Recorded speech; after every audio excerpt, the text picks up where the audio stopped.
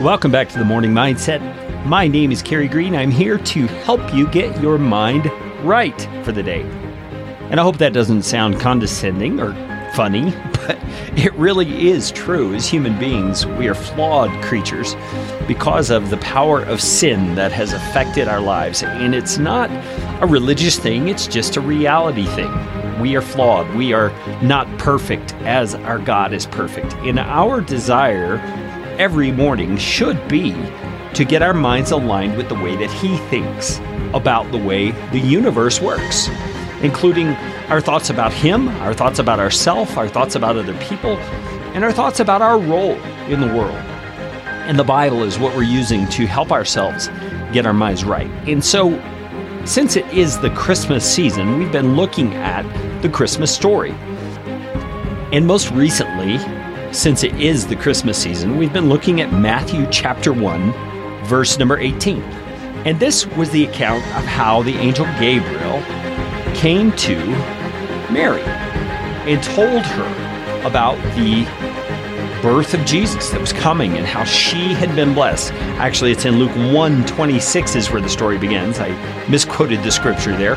And there's some interesting things to notice here about Mary's attitude. First of all, she was responding with curiosity, obviously, because she didn't understand how some of the things that the angel was describing to her could happen. But in the end, when he had explained everything, even though it still wasn't absolutely comprehensible, she submitted herself to God's will. She says at the very end, "Be it to me according to your word." So she's basically saying, I give myself to your plan, whatever it is, even though I don't understand all the details, and I know it's going to be a scary thing. I mean, think about this, a young lady being pregnant for the first time, that alone is scary enough.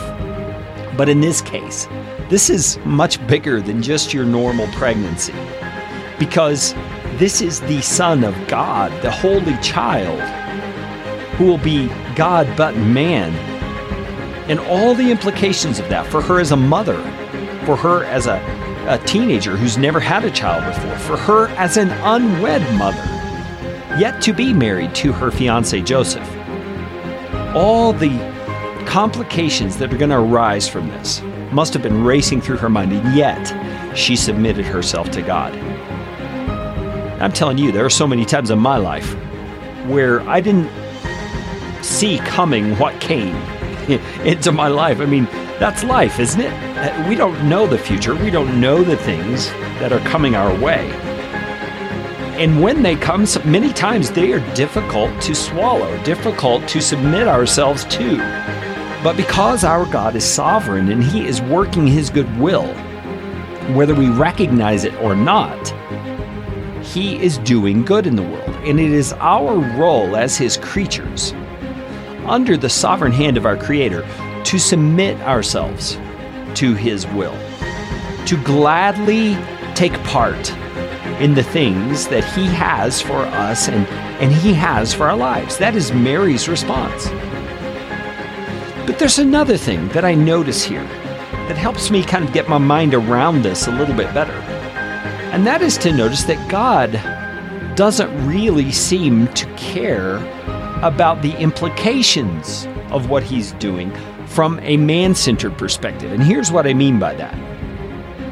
When God chooses Mary, He chooses a woman, a young woman who is not married at the time. And in her culture, and to some degree in our culture, the stigma of being pregnant but unmarried was a huge deal. People were going to look down on Mary. They were going to look down on Jesus. But God did not care about man-made standards. God did not care about this stigma. He cared about glorifying Himself through this miraculous way of bringing His Son into the world. Tomorrow, we're going to address that a little bit more on The Morning Mindset from livebuildchange.com.